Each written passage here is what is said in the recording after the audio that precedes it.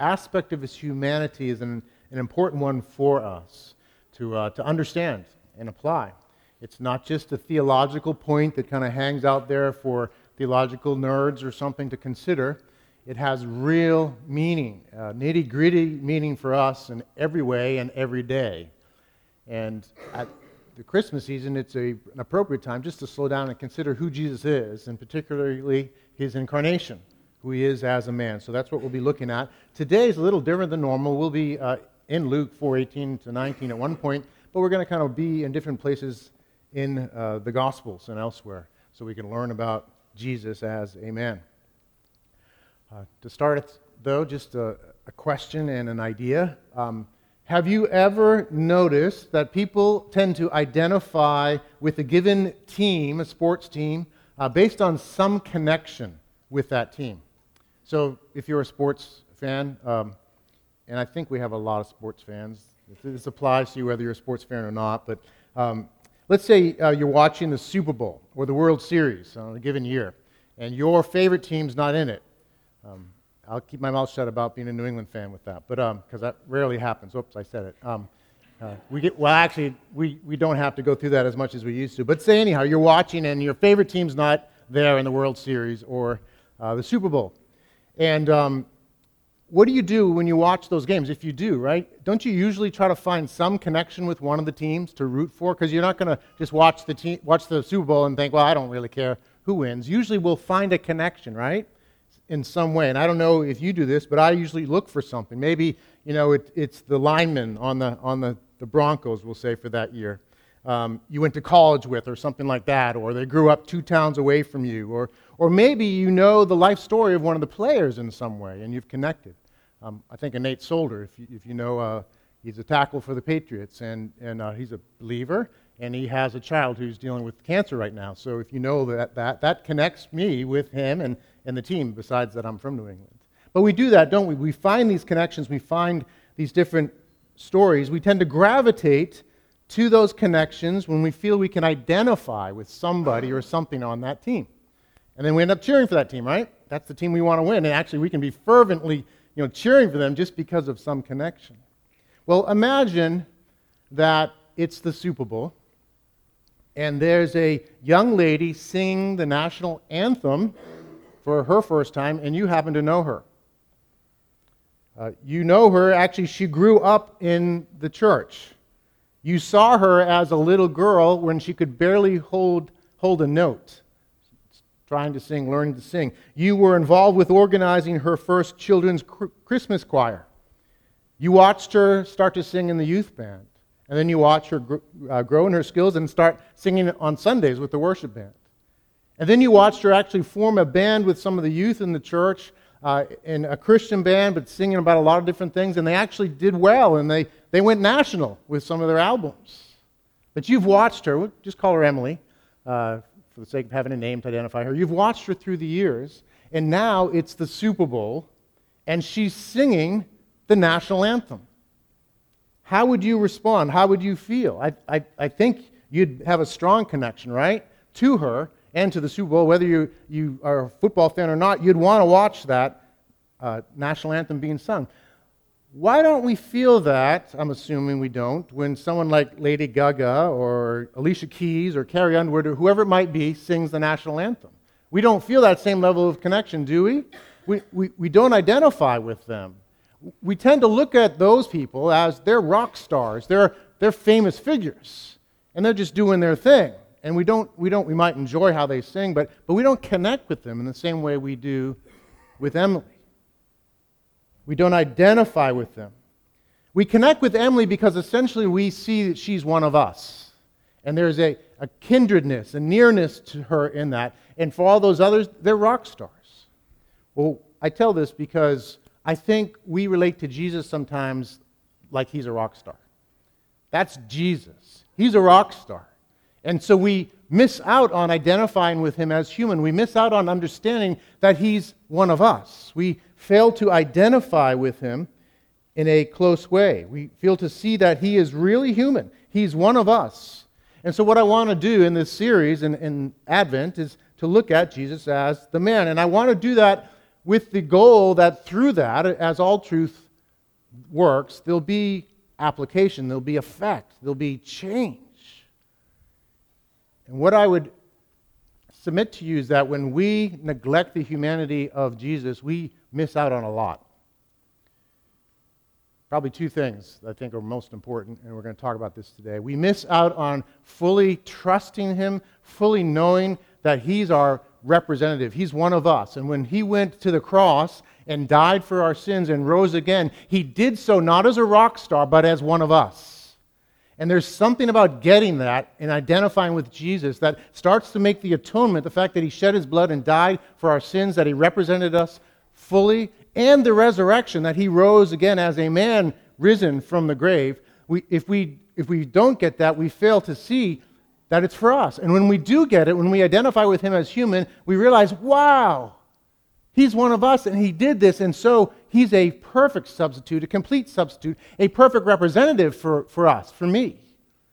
And I can put all my hope in Him, in His death and resurrection. The second part that we miss out on, so one part is enjoying fully the work of salvation, the work of the cross and the resurrection. And the second part is we fail to see Him as a real example that we can follow. He becomes the rock star. Nobody thinks they're going to be a rock star, so we just kind of, yeah, that's Jesus, not me. And we have less hope and exert less effort in becoming like Jesus as a result. So I believe that's what's behind some of the practical things behind this truth about His humanity. So I want to dig into this in this series. And today I want to look at this aspect of how Jesus lived. Because I think if you asked anybody, perhaps anyone here, probably me at some point as well, how did Jesus successfully live His life? How did He accomplish a holy life? And how did He accomplish His mission? What was it that made Jesus successful? I think most of us would say, well, He's God, right? And would be completely right in saying that. But we would credit His miracles, His holiness, His faithfulness on the cross, His resurrection, and would credit everything to His divinity and really very little to His humanity. Often like, well, of course, yes, we know He had to sleep. We know He had to eat. We know that. He's human in that way. But that's about it often, as far as the inventory of His humanity. And what I want to submit to you is the Gospels teach us, the Bible teaches us that He is fully human, and it's much deeper than we have previously realized. And I want to take time today to actually look at the life of Jesus, how He accomplished His life and mission. And I want to show that predominantly He did it all as a man, not leaning on His divinity, not kind of taking shortcuts with that, but as a man. Certainly there are aspects that are clearly divine. But I want to look at Jesus the man. I want to look at three ways that He expressed His humanity. One is that He was dependent on the Holy Spirit. Two, He was dependent on His Heavenly Father. And three, He was dependent on the Word. So we're just going to march through God's Word, looking at that. We'll look at a number of verses. Different than our normal Sundays. Usually we camp out on one passage. But in order to address this important topic, we'll have to move through Scripture. But let's pray. Let's pray that the Lord would speak to us, would make Himself known, would, as if He were here, and He is indeed here, He would speak to us and tell us about Himself as a man, that we might be changed. So let's pray. Lord, we thank You. Your Word is sufficient, and Spirit of God, thank You that You dwell here with us and amongst us. And thank You, Lord, that we can encounter You. And we want to see You, Jesus, in all Your glory. We want to see You in Your humanity. We want to be changed by You. So we ask You, Lord, to speak to us. And I ask You to help me, Lord, to serve You, to serve Your people, and You would glorify Your name. We ask in Christ's name. Amen. So first point, Jesus the man was dependent on the Holy Spirit. I think you have notes to follow along if you'd like. I want to submit to you that Jesus didn't take any shortcuts in His humanity. He didn't take the shortcut of simply asserting His divinity and using His divine prerogatives to accomplish His work as Messiah. But instead, from beginning to end, He actively depended on the presence and power of God the Holy Spirit. He depended on God the Holy Spirit to lead Him in every aspect of faith and obedience, the things that humans are called to do, and in the necessary aspects of His mission as Savior and King, that He depended on the Holy Spirit for all of His life and mission. Now, the Scripture is full of truth behind this. First is dependence on the Holy Spirit. It's prophesied before he came, long before he came, as Mike read earlier, that in Isaiah chapter 11, another section, it speaks of Jesus. It says, "There shall come forth a shoot from the stump of Jesse, and a branch from his roots shall bear fruit." Speaking of Jesus. And then verse 2, "And the Spirit of the Lord shall rest upon him, the Spirit of wisdom and understanding, the Spirit of counsel and might, the Spirit of knowledge and fear of the Lord." Isaiah 11. So it speaks of Jesus as being one who is anointed, filled with the Holy Spirit. That his ministry, his work as Messiah, is Spirit-empowered and it's Spirit-dependent as well. Now, he himself understood this. So in Luke chapter 4, as he visits his hometown of Nazareth, he picks out the scroll from Isaiah. And he reads to them Isaiah 61, and it's recorded in Luke saying, "And he came to Nazareth where he had been brought up, and as was his custom, he went to the synagogue on the Sabbath day, and he stood up to read. And the scroll of the prophet Isaiah was given to him. He unrolled the scroll and found the place where it was written, quote, 'The Spirit of the Lord is upon me, because he has anointed me to proclaim good news to the poor. He has sent me to proclaim liberty to the captives and recovery of sight to the blind, to set at liberty those who are oppressed, to proclaim the year of the Lord's favor.' And he rolled up the scroll and gave it back to the attendant and sat down, and the eyes of all in the synagogue were fixed on him. And he began to say to them, 'Today this scripture has been fulfilled in your hearing.'" So Isaiah 61 predicted he would be full of the Holy Spirit, anointed, and that's what would empower him in ministry. The scriptures go on. John chapter 3, verse 34, it says, "For he whom God has sent utters the words of God, for he gives the Spirit without measure." So Jesus uttered the words of God. How? Because he experienced the Holy Spirit. Now, it's without measure. So he experienced the ministry of the Holy Spirit in his life and mission without measure, and none of us in this present life are going to experience it at that level. So maybe we don't experience the same degree of the Holy Spirit, but we experience as believers the same Holy Spirit. So we as well are to minister in the power of the Holy Spirit. Elsewhere, Matthew chapter 12, it speaks of the miracles and teaches us about this. It says in Matthew chapter 12, starting in verse 9, "He went on from there and entered the synagogue, and a man there was there with a withered hand. Then he said to the man, 'Stretch out your hand.' And the man stretched it out, and it was restored, healthy, like the other." Then verse 17, this starts a controversy. Verse 17, it says, "This was to fulfill what was spoken by the prophet Isaiah. 'Behold, my servant whom I have chosen, my beloved with whom my soul is well pleased. I will put my Spirit upon him.' But when the Pharisees," verse 24, "when the Pharisees heard it, they said, 'It is only by Beelzebub, the prince of demons, that this man casts out demons.'" So there's this controversy. The Pharisees are saying, he does these miracles by Satan, by the devil. That's how he does it. And so Jesus counters their argument, and he says in verse 27, "If I cast out demons by Beelzebub, by whom do your sons cast them out? Therefore they will be your judges. But if I by the Spirit of God that I cast out demons, then the kingdom of God has come upon you." How does Jesus cast out demons? Because he's God in the flesh? He's the Son of God? Well, he is that. But is that how he says he casts out demons? By the Spirit of God. And so you see this pattern in Jesus' ministry of his dependence on the Holy Spirit. And predominantly, he does his miracles and lives his life in the power of the Holy Spirit. He needed the Spirit of God in his humanity to fill him, to anoint him, to speak to him, to lead him, to use him. So when Peter is reflecting on the life of Jesus to Cornelius later on, there's this guy Cornelius. He's a Roman soldier. He doesn't know the Lord. He's a God-fearing man. And so Peter goes to meet him on behalf of the Lord. It's a big deal, and what God does and how that changes the course of Christianity. So in Acts chapter 10, though, as Peter relays to Cornelius and his household about Jesus, he says this in verse 37, "You yourselves know what happened throughout all Judea, beginning from Galilee after the baptism that John proclaimed, how God anointed Jesus of Nazareth with the Holy Spirit and with power. He went about doing good and healing all who were oppressed by the devil, for God was with him." So Peter who knows that he's the Christ, the Son of God, he's professed that himself, says Jesus did all these things how? By the Holy Spirit and the power of God. God was with him. Now, it's even more than that, so you might think, well, of course, yeah, I've seen those on ministry, but actually, even for his suffering and death, his faithfulness on the cross was by the power of the Holy Spirit. He was dependent on the Spirit of God even in his suffering. So it says in Hebrews 9 about Jesus, it says, how much more will the blood of Christ, who through the eternal Spirit offered himself without blemish to God, purify our conscience from dead works to serve the living God?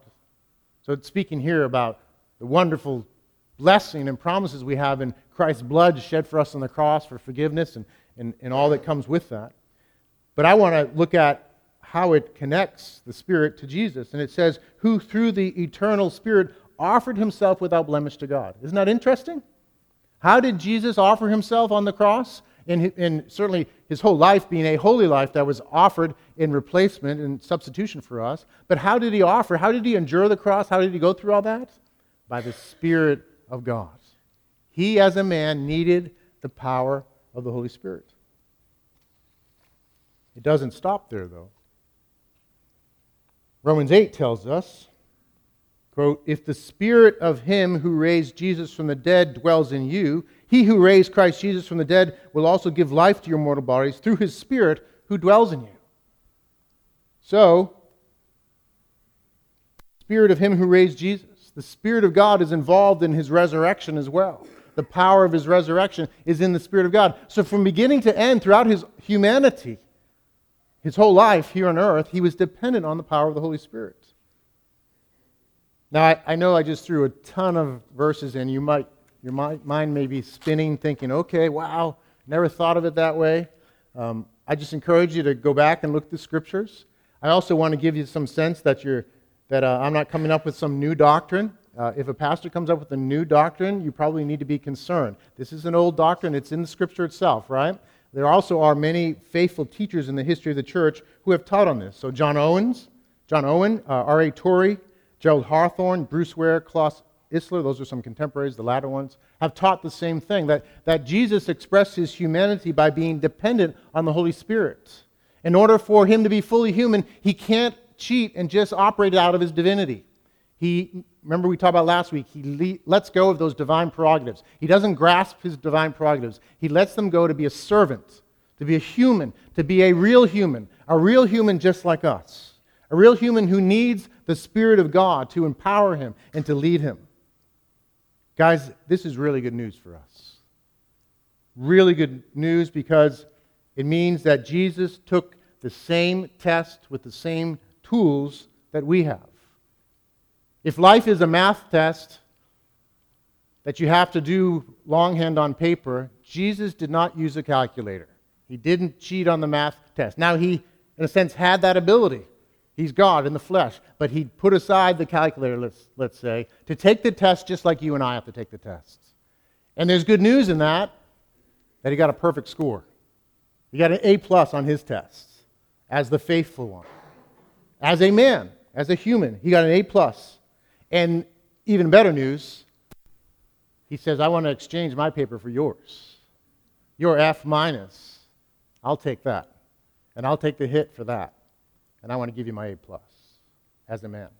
That's good news. That's the wonderful exchange of the gospel. That's the truth grounded in his humanity. That he didn't cheat. He took the test. It's a legitimate test. It's a passing, perfect grade that is yours simply through faith. Simply saying, I give up my F-. Why should I keep my F- grade? That's silly. Maybe it's pride, but because I did it. Well, you're in trouble, I'm in trouble if that's our viewpoint. He says, I want to offer you this. You simply need to believe in me, my perfect life, my life given for you on the cross, my resurrection for your future life. And just say, I want you, Jesus. I don't want my way. Good news based on his humanity. It's good news, too, because it propels us in following his example, guys. We're to read these scriptures and not just think, wow, Jesus did such a great job walking in the power of the Holy Spirit. We're to say, he, as a man, depend on the Holy Spirit, and we, as humans, as men and women, are to do the same. Scripture again and again calls us to follow the example of Christ. If you don't get his humanity, it's going to be hard for you to understand how can I possibly do that. But we can follow his example. We can depend on the ministry of the Spirit. And let me tell you, the Spirit of God is active among you guys, among his people. He's in each and every genuine believer. He's active with us Sunday after Sunday. And sometimes we don't see it. Sometimes we don't recognize it. I could take time probably right now just to go through the people here that I know and talk about how God, the Spirit, is active in your life. One thing that's really I love doing is helping people recognize his activity.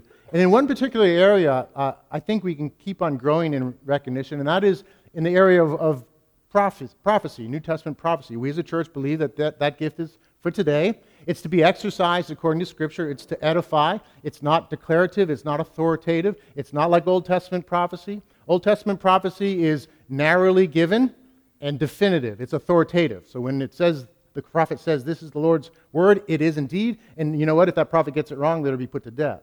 New Testament, all the scriptures that go with that, God changes how he does that. The New Testament alternative or comparison to the Old Testament prophet is the New Testament apostle. They're the ones who speak the truth from the Lord and write scripture. But the gift of prophecy is given broadly. It's given in a sense to every believer. Joel 2, Acts 2. Paul tells the Corinthians he wants them all to prophesy. This was a messed up church. If New Testament prophecy is operating like Old Testament prophecy, you don't tell that church, we want you all to prophesy, because that creates craziness.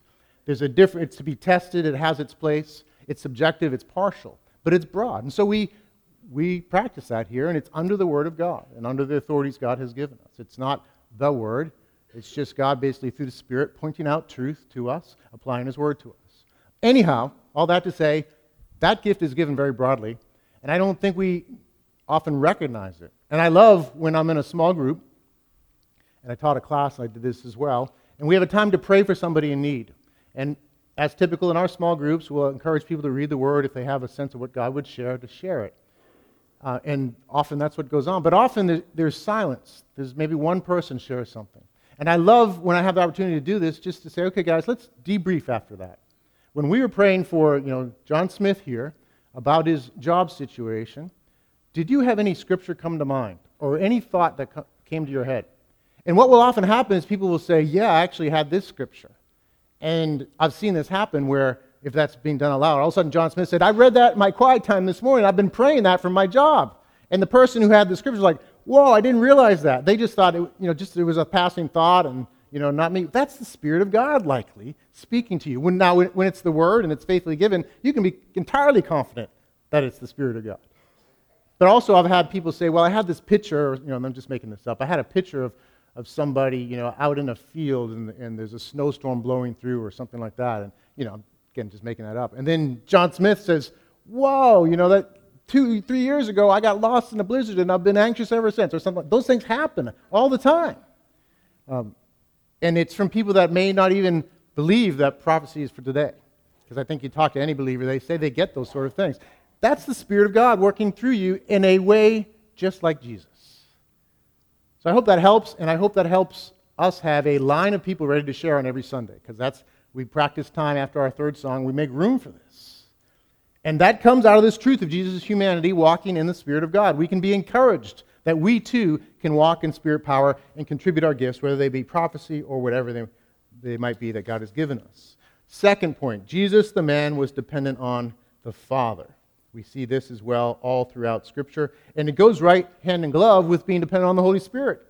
Because the Spirit wants to make the Father known, and the Son as well. Christ in his ascended state, he wants to make the gospel known. So the Spirit's job is to make the Father known. We see that in Scripture. Romans chapter 8 connects them.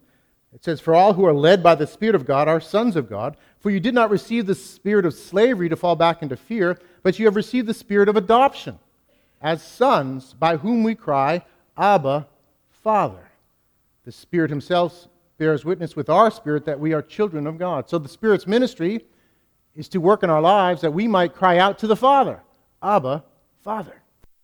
And so these are connected, and they're certainly connected in the life of Jesus. Jesus walked as a man dependent on his Father. John chapter 5, verse 19.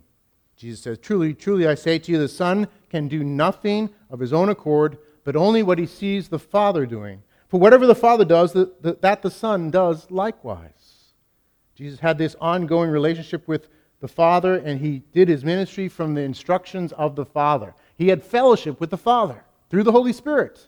And so he heard God's voice. Now, he did that in a perfect way, but he didn't just tap into his divinity to know everything. He walked as a man in fellowship with the Father by the power of the Holy Spirit, and he did what he saw the Father doing.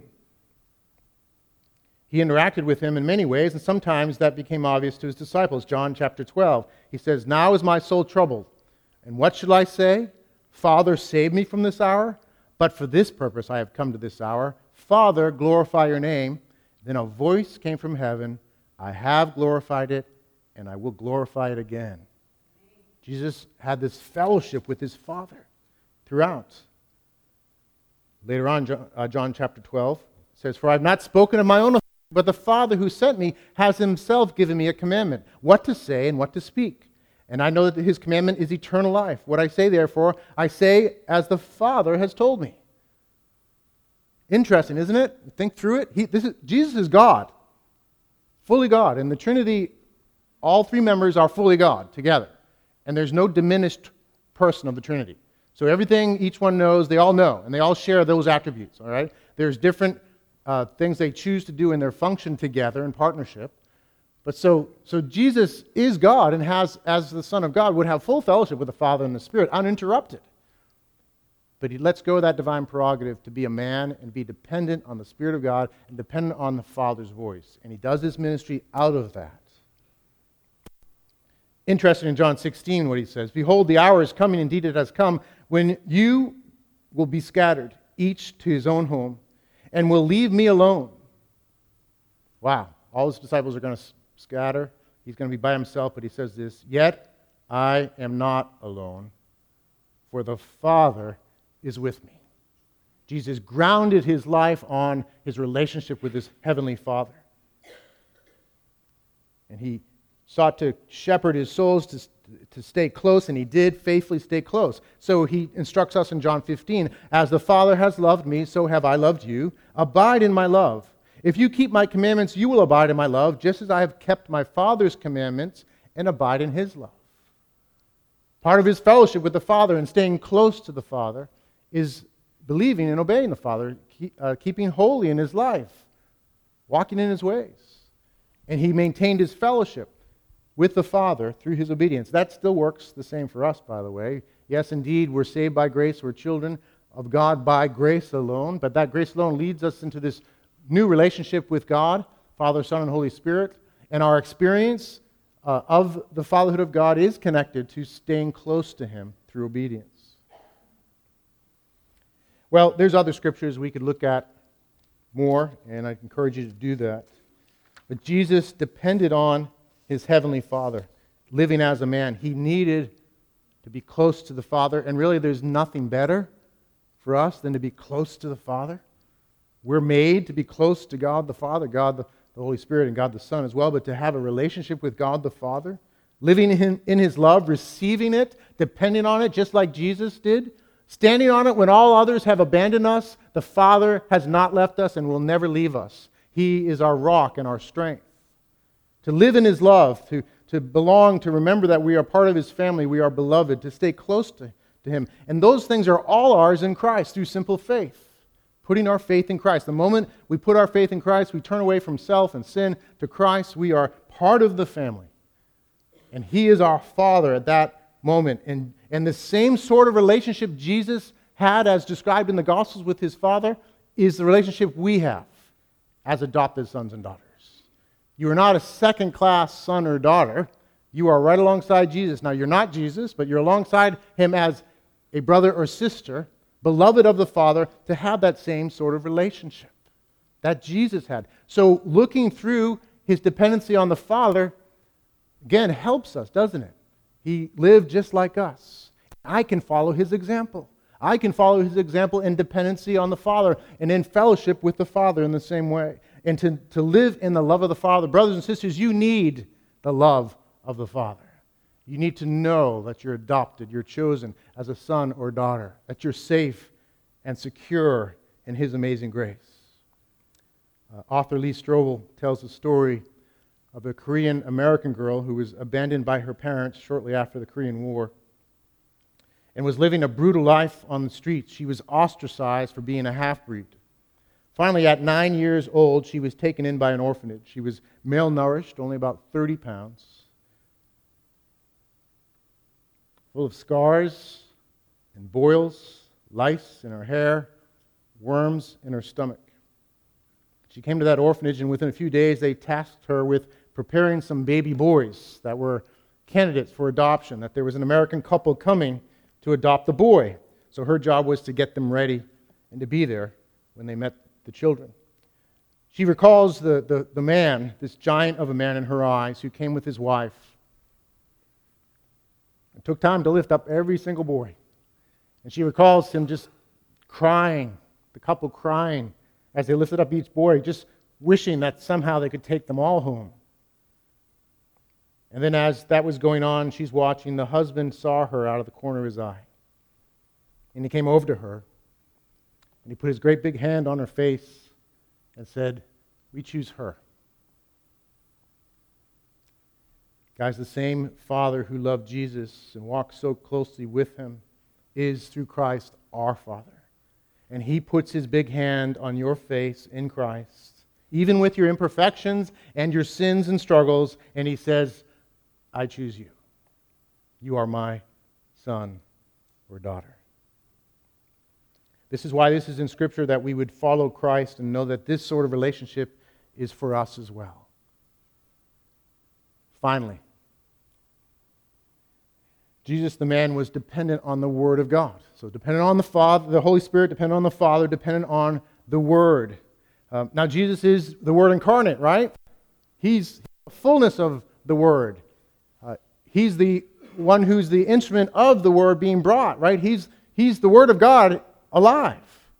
Why would he be dependent on the Word? Because he chose to live as a man. And as a man, he had to read the Bible. He had to study the Bible. He had to memorize the Bible. He had to pray through the Bible. He had to learn how to apply the Bible. That's very clear in Scripture. We see it actually in Luke. Luke points out the development of Jesus in Luke chapter 2. I think we have the verses good. They're there to show. And you can see actually just the progress of Christ. It says in verse 40, "And the child," speaking of Jesus, "grew and became strong, filled with wisdom, and the favor of God was upon him." Jumping down to verse 46. So Christ is a young man at this point. It says, "After 3 days they found him in the temple, sitting among the teachers, listening to them and asking them questions. And all who heard him were amazed at his understanding and his answers."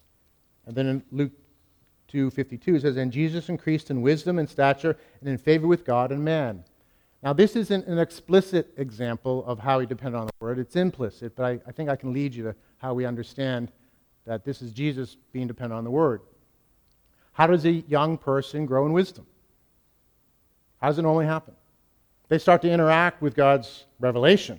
So whether it's creation, just the things that he's made for everyone to see, but more importantly, the Word of God, right? The Word of God is where we gain most important sort of wisdom. So that's how we grow in wisdom, through the Word of God. So Jesus is growing in wisdom, and in this passage, if you could keep that passage up, in this passage we see his encounter with teachers in the temple. Yearly, the great teachers would go out and make themselves available at the temple. So this is like Gamaliel, Caiaphas, these big shots. And Jesus, that's the people Jesus is interacting with most likely. And so we see this interaction where he's asking them questions. What would they have been talking about?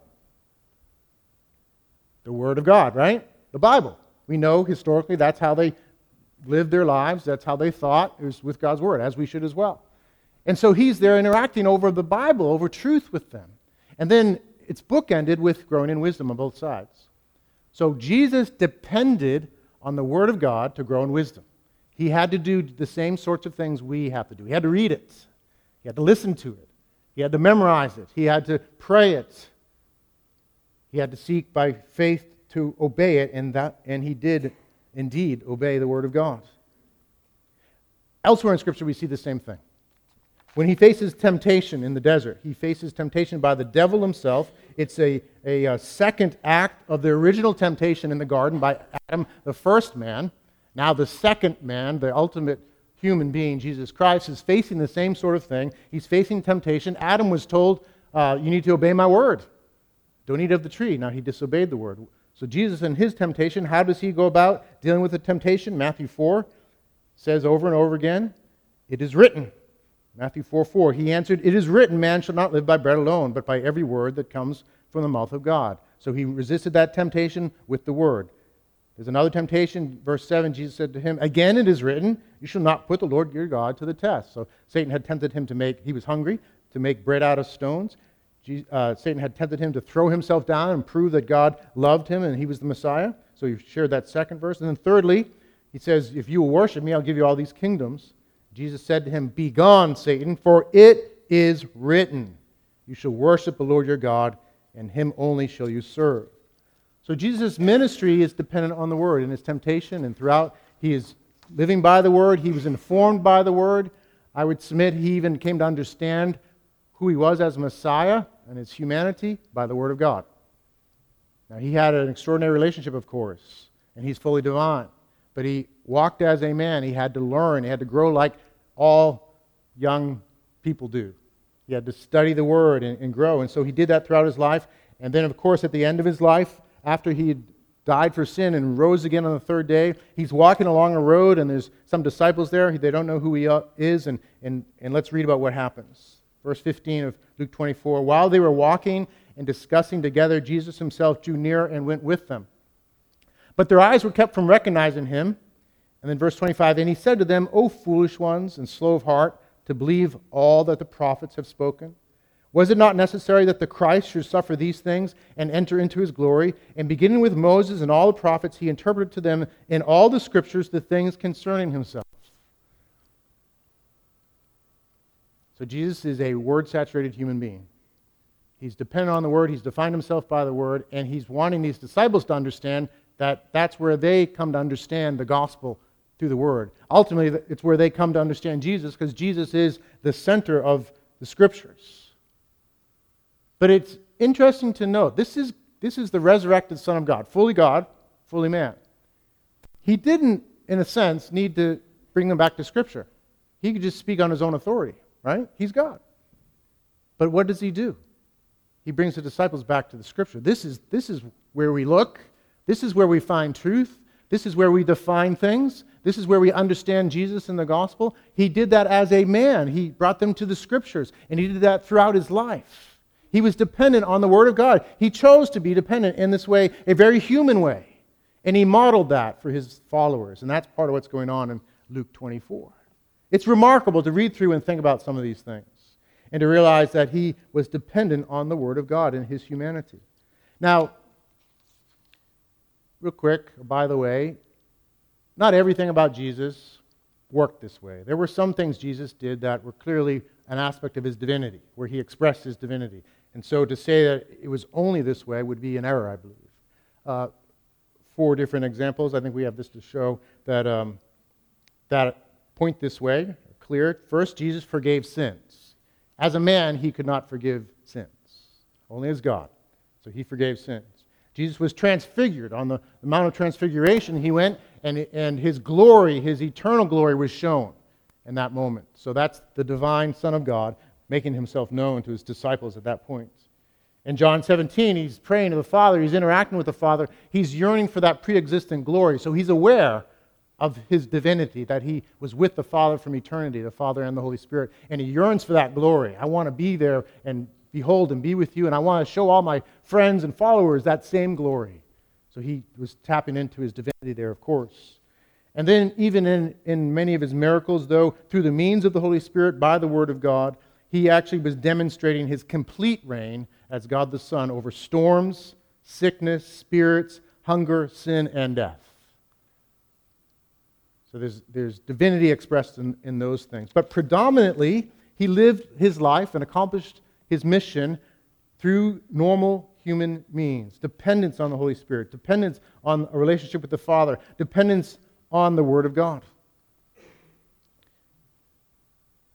That same amazing Word of God that Jesus used is right here, guys. And you hold it in your hands.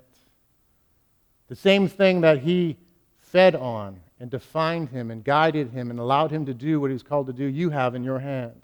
You have in the Scripture. It's wonderful. It should be encouraging to know that he limited himself to the same means that we have, the Bible, the Holy Spirit, and the Father. You have the Bible. You have God's Word right here. Just last night, actually, we watched the Force Awakens with the Star Wars, the number 7, in preparation for number 8, if you're a Star Wars fan. Sorry if you're not. Any Star Wars fans here? All right. Oh, good. I'm in good company. So we watched it, and if you know the story, you know that a big deal in the storyline is a lightsaber, right? Is lightsabers, these little things that look like flashlights, actually, that turn into lightsabers. That's a big deal. And in the storyline, there's this lightsaber that kind of is important. It's originally Anakin Skywalker's lightsaber. He became Darth Vader, and then Luke had it. It got lost and so forth. And so the lightsaber is a big deal in the storyline. And the lightsaber gets lost, and in Episode 7, this character Rey encounters the lightsaber, and we don't know if she's a Skywalker or not yet. But somehow she connects with the lightsaber, right? And that's a big deal now. And she travels to the coast of Ireland. Actually, it's another planet. And and brings that lightsaber to Luke. And that's the storyline. It's the lightsaber. It's the lightsaber. Anakin's lightsaber. Luke's lightsaber. It's a big deal. Well, guys, we have something way better than a lightsaber. The Word of God. And this is Jesus' lightsaber you hold in your hand. You get to wield his lightsaber. You get to wield the same thing for your own life. Certainly, we need it for ourselves first. But as we minister and as we walk, you get to know this Word. And so be encouraged by that. And be eager to dig into God's Word, to be a faithful Padawan, and to memorize, to read, to study, and to share his Word. Well, I hope this has helped you as the band comes up and we conclude. I hope this has helped you grasp who Jesus is. And my desire is to inform you to bring transformation by God's grace. So I hope you've been informed, but I hope also you've encountered a sense of the Lord speaking to you about himself. So as the band comes up and as we prepare to transition to communion, I just want to encourage you to consider 3 possible applications. If you've never put your faith in Jesus, the God-man, fully human, fully divine, and you hear him calling you, and that call can just be a simple clarity of mind that you're having right now. Now's the time just to say, Jesus, forgive me, I trust you, I want to follow you. Just that simple response in faith. That would be a wonderful application. And if you were in that place or would like to pray with someone else, talk to Pastor Mike or me, I'd love to pray with you. If you're already prayed on your own, you don't need to pray with others. You can just respond right where you are. I'd love to hear that. Second category would be people who need to realize that the Lord is offering them great reason for full trust. And maybe you just need to talk to the Lord. Forgive me for not trusting you. Thank you for your word. I want to trust you with everything because I know you're one of us and you were faithful and victorious. Third category is maybe you've kind of given up on emulating Christ. You're just taking the easy road. We can't take that too seriously. Jesus is a spiritual rock star. We're not. So I'm just going to live in the fact that I'm forgiven and never hope for growth in Christ. I trust that the Word of God is spurring you on. God himself is calling you to commit to a fresh effort by grace to become like Jesus. So just take a minute or so, close your eyes, just talk to God about what he's calling you to do in response to his Word, and then we'll transition.